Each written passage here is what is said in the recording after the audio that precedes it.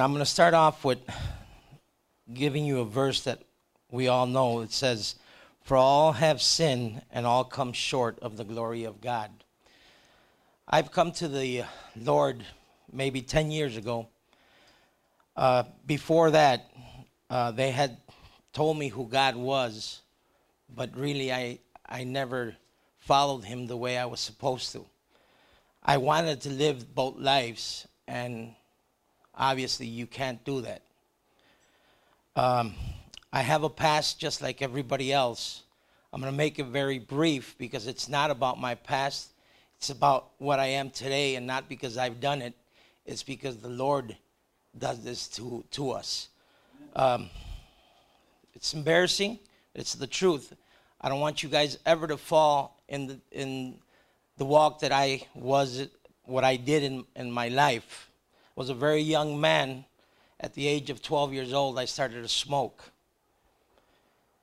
At the age of 15, I started to drink, and I knew it all. Nobody would ever teach me anything. I smoked maybe for about 35 years, and I drank maybe for 30 years. I would leave, and my mom would always pray, and she didn't know if I would come back or not, because I was a man that would come back at 3, 4 o'clock in the morning. And one night, she was very ill, and we knew she was in hospice, and the nurse told me, gather your brothers because your mom is about to pass away. She's got about 10 more minutes of life. So I gathered my family, my brothers, and I said, okay, let's gather up. Her last words was, "Could you stop drinking for me so I don't have to worry for you no more?" Yeah, Mom, I'll do that. But sin is so strong, I didn't. I continued my life to do that. Well, one night, nobody's above the law. I got caught. They put me away for a night. I felt very, very embarrassed. I feel very embarrassed. The police officer came that night and said, "What are you doing there?" I said, "I made a mistake." Because "You don't belong there." I said, "No, I don't, but I made a mistake." He pulled me out. He gave me a Tylenol. I cried. Many of you know my son Chevy. At that time, he was working as a jailer, and he went and picked me up that night. And I said, "You know what? I just have to stop." He goes, "Dad, don't worry about it. Just go home and relax." I cried. More than anything, my pride, because I was a man of a lot of pride. And again, it was a mistake. God took me, spanked me, and made me look up. And today I thank him for that. I don't smoke. I don't drink. I don't hide it. If you ever see me in the street, you will always see me talk about the Lord. And that is what the Lord has done to my life. I want to share with you guys also, it says, "Therefore, if any man in Christ, he is a new creature. All things are passed away. Behold, all things are become new." That is the love that God has for us. He has patience, and he was patient with me, and he's patient with the world, waiting for us to repent and to receive that gift that only he could give us. And today I could tell you that my name is written in heaven. I don't fear death.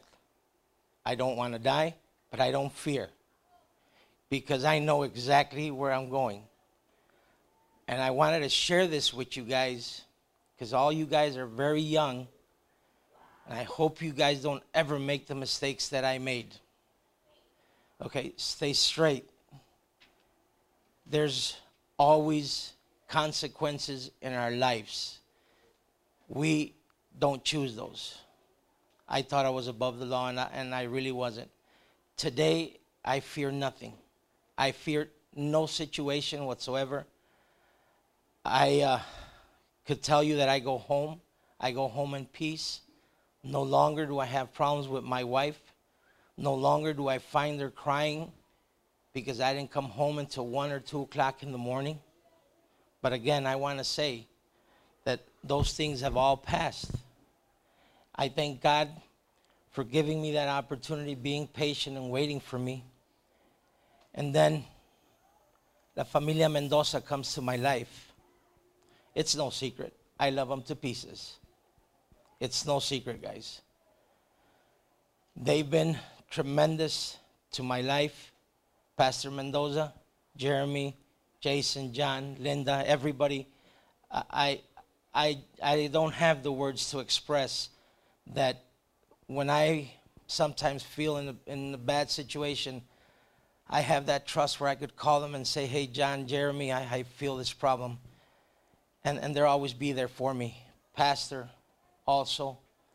So I pray that you guys stay on the right path. And even though I just want to put this up for you guys. It's just a little something that I found on the internet. I started off with, let God be the judge. We are indeed the light of the world, but only if the switch is on. Turn it on. Turn it on. Don't ever let nobody in school. I don't think none of you guys go to work yet. No, not yet. All you guys are in school. Stay in school. It's the best thing you could do. Don't ever be embarrassed to say you're a Christian, that God is your Savior, because all those people are wrong. We don't criticize them. We tell them what God has done in our life.